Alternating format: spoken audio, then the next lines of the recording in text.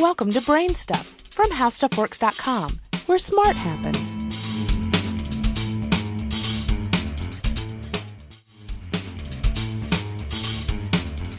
Hi, I'm Marshall Brain with today's question. What is the difference between a fluorescent light and a neon light? A neon light is the sort of light you see used in advertising signs. These signs are made of long, narrow glass tubes, and these tubes are often bent into all sorts of shapes. The tube of a neon light can spell out a word, for example. These tubes emit light in different colors. A fluorescent light, on the other hand, is most often a long, straight tube that produces white light.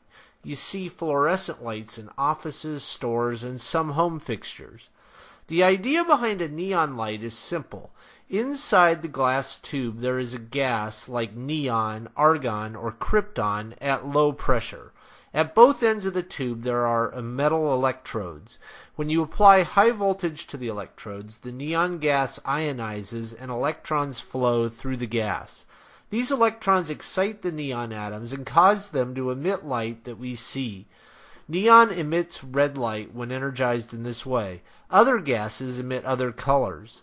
A fluorescent light works on a similar idea, but it has an extra step. Inside a fluorescent light is low-pressure mercury vapor.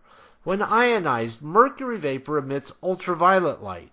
Human eyes are not sensitive to ultraviolet light, although human skin is. That's how we get sunburns and suntans. Therefore, the inside of a fluorescent light is coated with a phosphor. A phosphor is a substance that can accept energy in one form and emit energy in the form of visible light.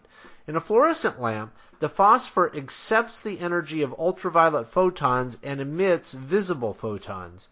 The light we see from a fluorescent tube is the light given off by this phosphor that coats the inside of the tube.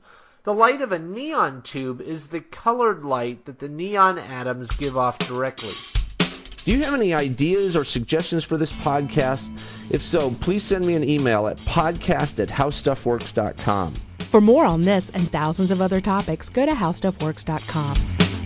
And be sure to check out the Brain Stuff blog on the HowStuffWorks.com homepage.